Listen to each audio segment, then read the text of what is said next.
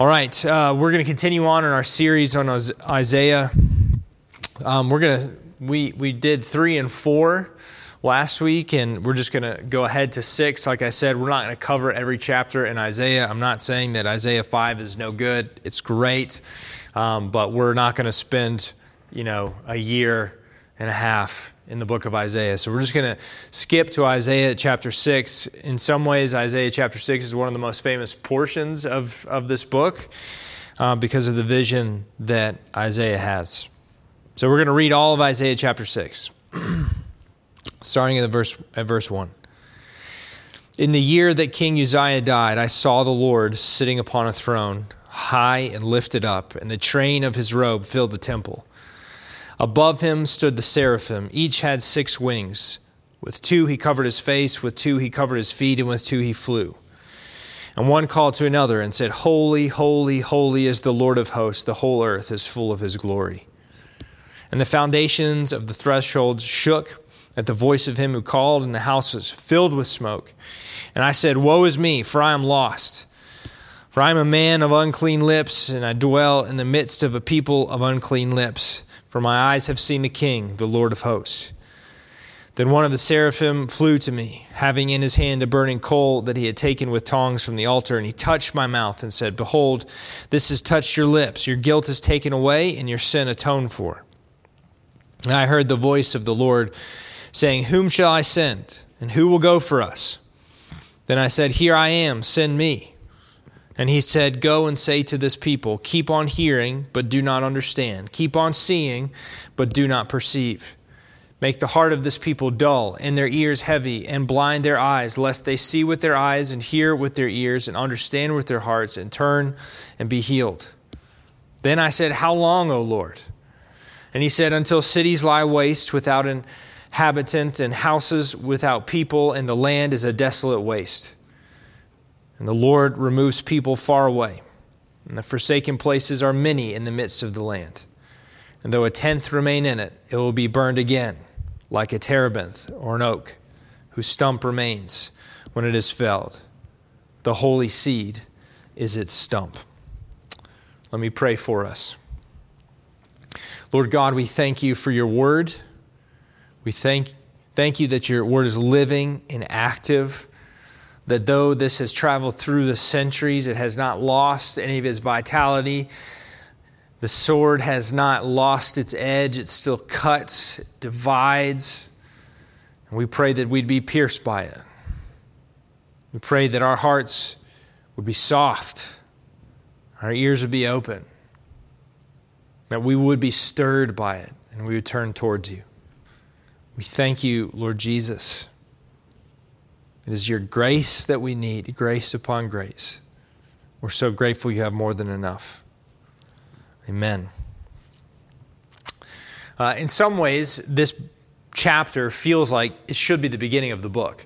Some people speculate and say it seems so clearly to be the beginning of the story that something went wrong.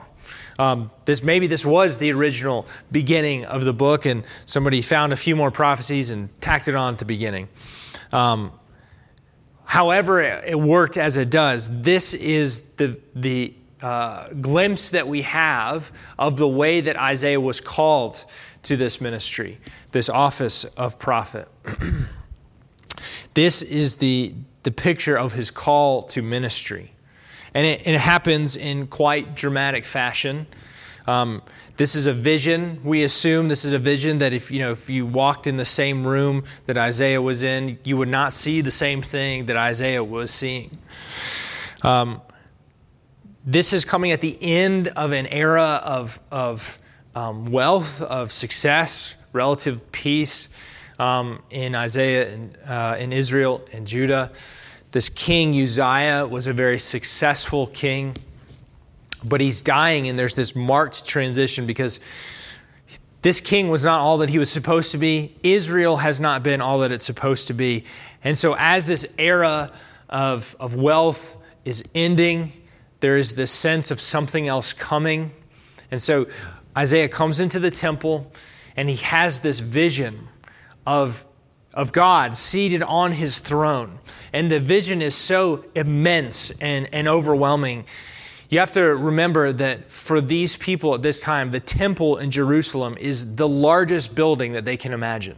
There are no cities that they can drive to and skyscrapers that they'd crane their neck at. This is the city in Israel in a lot of ways, and this is the building in Jerusalem. Most of these people don't live in a city. And so when they come to Jerusalem, they see the temple. It is in many ways the biggest building in the world to them. And so here's Isaiah's vision of this massive temple, and the train of God's robe, the trailing edge of his robe, that fills the temple.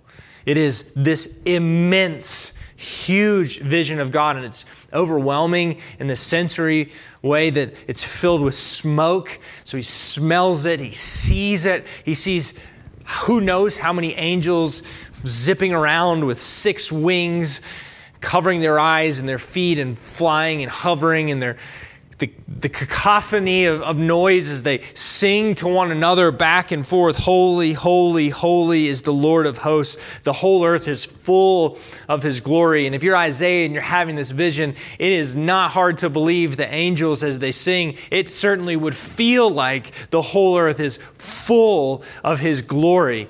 And Isaiah's response is natural. He sees it and he says, I'm a dead man. I cannot bear to be here.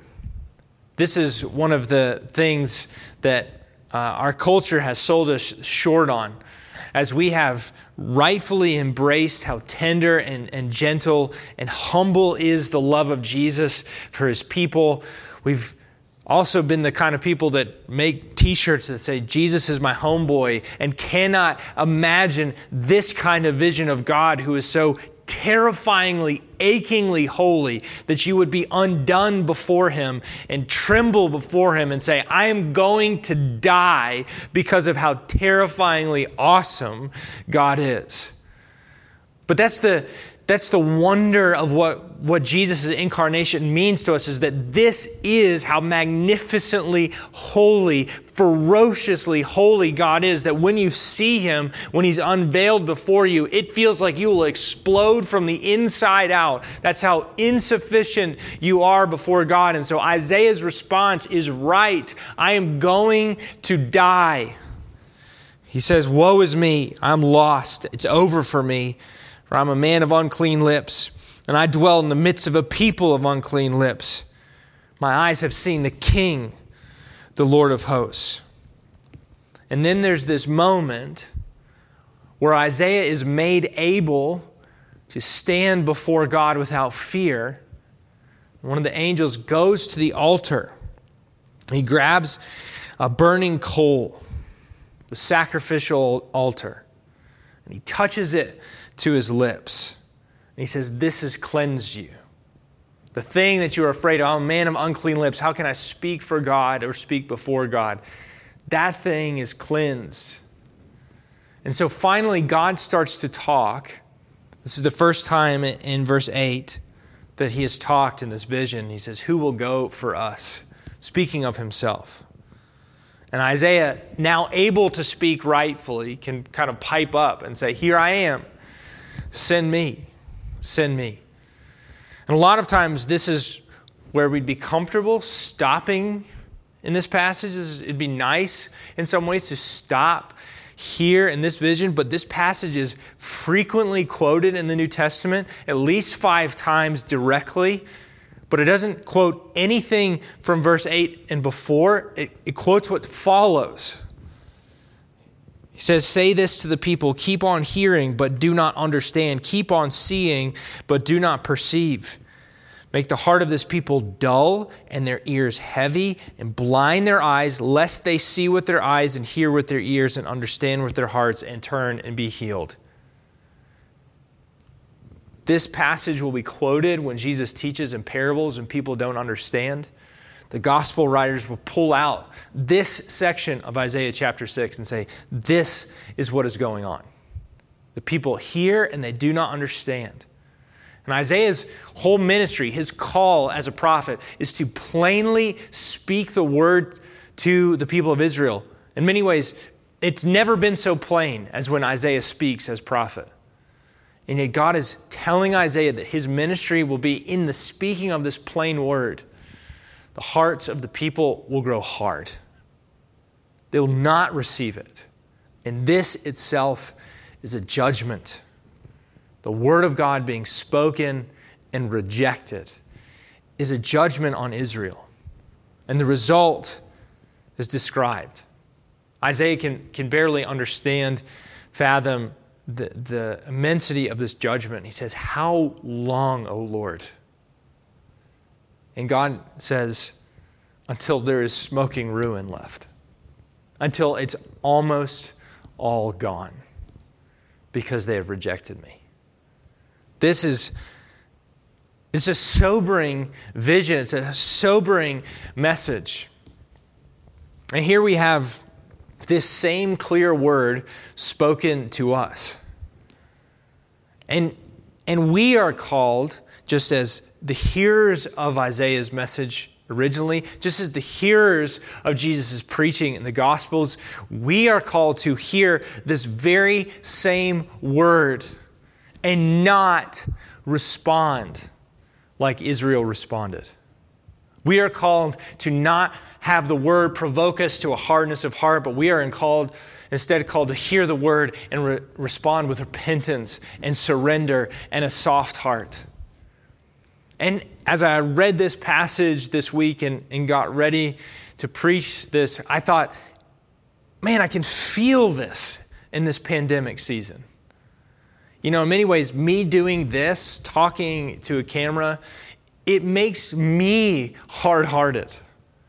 And as we've been in this season of not being in this building, in this place together, figuring out alternative means of meeting, it feels the gravity of the orbit that we are in feels like pulling me away. Everything right now spiritually feels harder. The easier thing to do right now, the gravity of my life, the momentum of my life, the tides of my life are sweeping me away from God.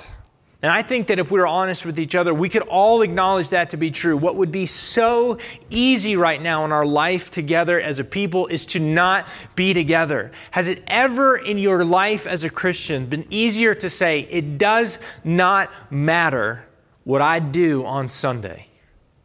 It does not matter if I hear the word of God or if I do not.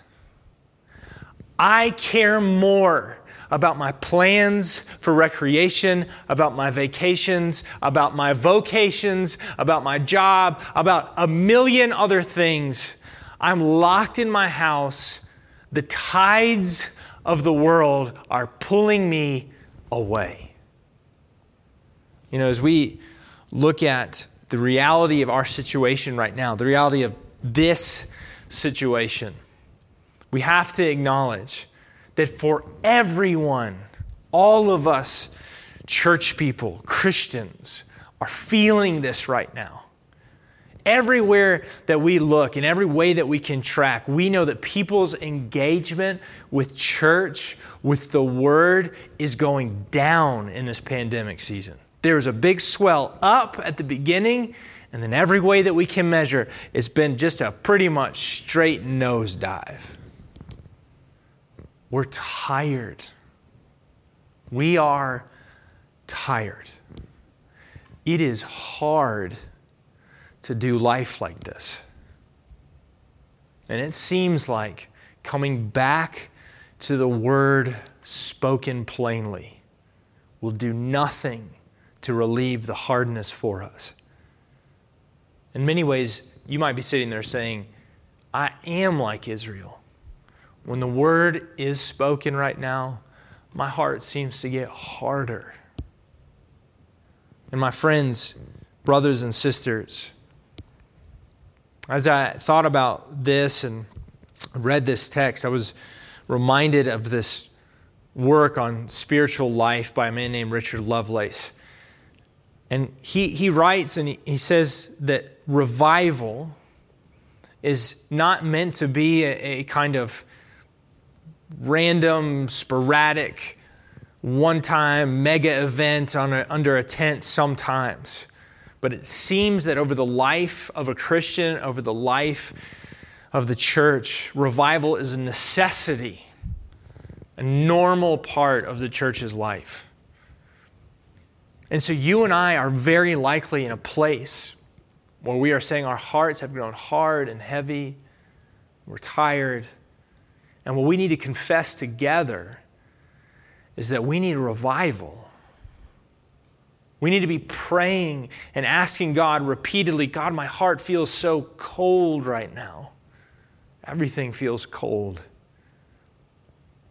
And when the people of God are acknowledging that and confessing it, they are moving away from the judgment that Isaiah is warning against. Because I know this. I know that if you've been feeling what I've been feeling, the difficulty of it all, the strain of it all, the lethargy of it all, you may be tempted to be afraid about what is happening to you inside. And that fear will actually drive you from God and say, oh, I'm so ashamed of how cold I am and how hard-hearted I am. I'm so ashamed I don't even want to appear before God. But that is the opposite of the instinct that we should have. Instead, when we hear the word beckoning to us, we should turn and acknowledge it and say, I feel ashamed, I feel afraid, I feel cold, I feel hard-hearted. Seeing I do not see, and hearing I do not understand. Help me. Help me. I need your help, God, to even respond to the word at all. And what this text holds for us is not just a word of judgment, but the seed of hope. Isaiah says, how long, O Lord, will it be like this? And God describes this kind of wasteland that's coming for Israel because of the way they have turned away from God and not heeded his call. He says, though a tenth remain in it, it'll be burned again, like a terebinth or an oak whose stump remains when it is felled. The holy seed is its stump. Echoing in Isaiah's prophecy of judgment is that at the end of this judgment, the ground has been blackened, but a seed has been dropped in the earth. And Israel's line still has a hint, an inkling of hope. And it's Jesus. Isaiah can't name him, cannot fully see him, but it's Jesus that is the seed that is dropped in the ground. And so right now, as you are listening to the word, as you are maybe fearing or reckoning with the hardness of your own heart and wondering, is there any help for me? You are actually being cycled backwards back into the beginning of this chapter to the place where Isaiah was. You are standing before a God who is terrifyingly holy, and you are saying the same thing that Isaiah has said at the beginning of the chapter. Woe is me, I'm a person of unclean lips, from a people of unclean lips. I cannot stand before this God. My heart has been so hard and so cold toward this God. I cannot stand before him. Who will do something about this rock of ice, this granite in my chest that is my heart? And the same thing that happened to Isaiah is the thing that might happen to you. In the prophecy, in the vision, an angel pulls a coal from the sacrificial altar and puts it to the lips of Isaiah. And Christian, when you look in your mind and when you see that coal, would you now understand that that coal is Jesus Christ? That at the very heart and the life of the sacrificial altar, the heat of the holiness of that sacrifice and atonement, it has been pulled out and placed on your lips. That from the seat of God's holiness, the coal, the life, the energy of that thing itself is the sacrifice, it is the atonement of the one who is the perfect sacrifice. The heat that radiates off of that coal is the very life of God himself. So that when you part your lips and you plead with God, would you make me right? It is not just a coal that is touching your lips. It is the heat of the Holy Spirit that is applied to your lips, so that when the people of God would say, "Woe is me, how can I stand before God?" It is God himself who draws close to you and pours out more grace. That we, the grace-showered, grace-rich people who need yet more grace, are given the application of the life of the Holy Spirit. Because it was never the coal in the vision that was magic. We don't need to go find the secret pot of coal somewhere to make us feel better. It was always God who made Isaiah able to stand before him. It was never the coal that was magic. It was the will of God. It was the miracle of God. It was the grace of God for Isaiah. It is the same God. It is the same miracle. It is the same gracious act that puts his name on your lips. It is the heat of the Holy Spirit that purged and cleansed Isaiah, and it is the heat, the life of the Holy Spirit that passes in your lips and is the air that you breathe. So if you are this morning hearing the word pass over you, the word wash over you, and you are saying, "I barely even feel this thing. It feels like I can hear but not understand."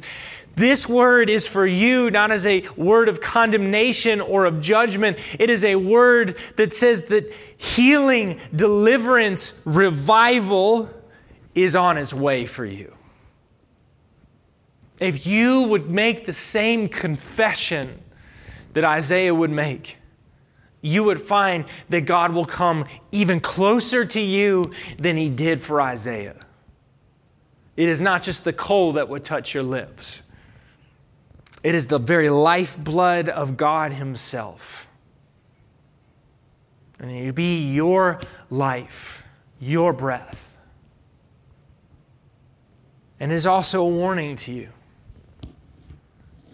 This is the way the word has acted in people's hearts and minds for a long time.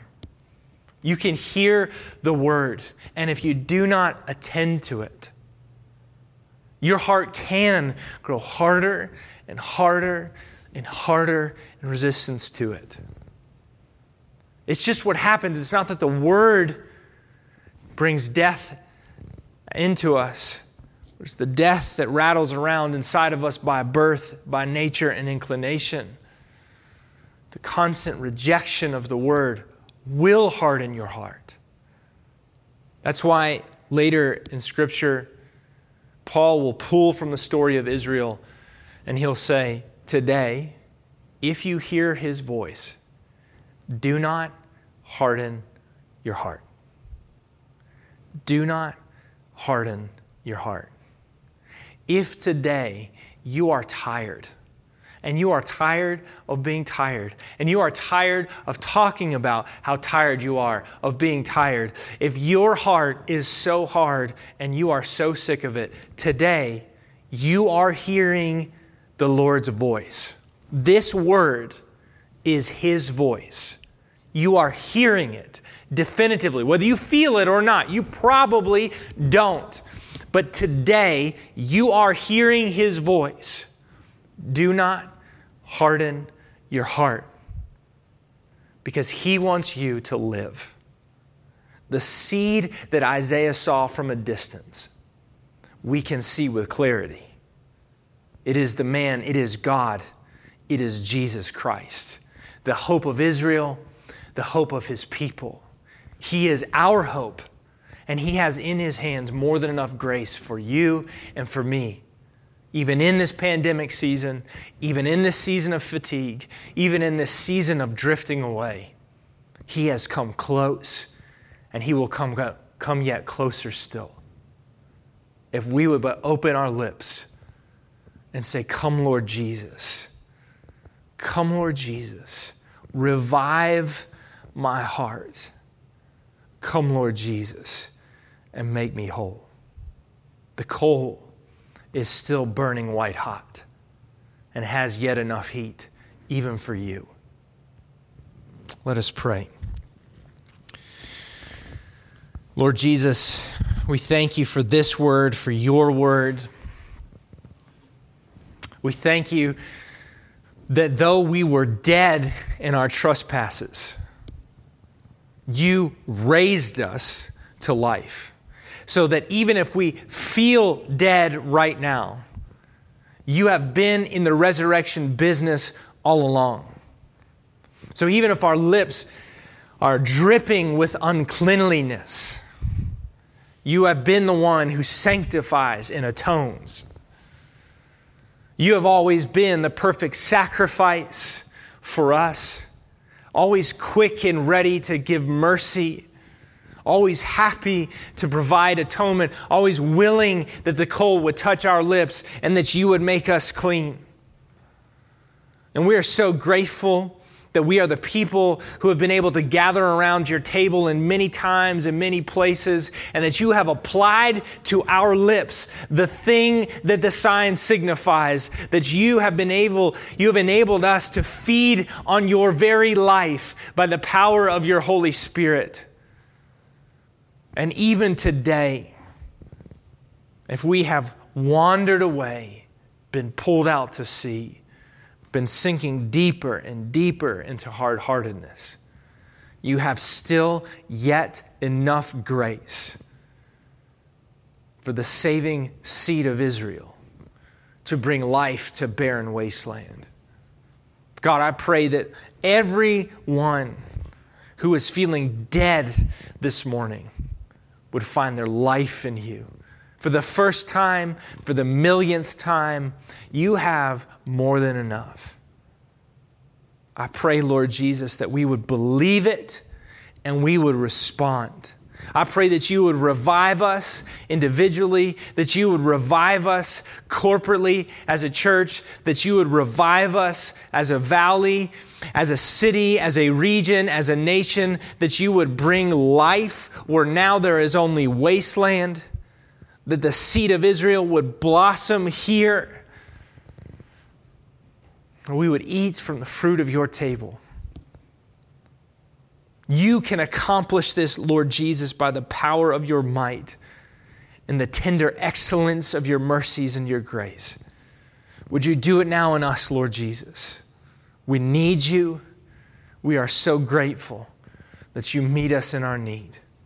There is no one like you, Lord Jesus. We have seen the Lord high and lifted up. We are so grateful, Lord Jesus. Amen.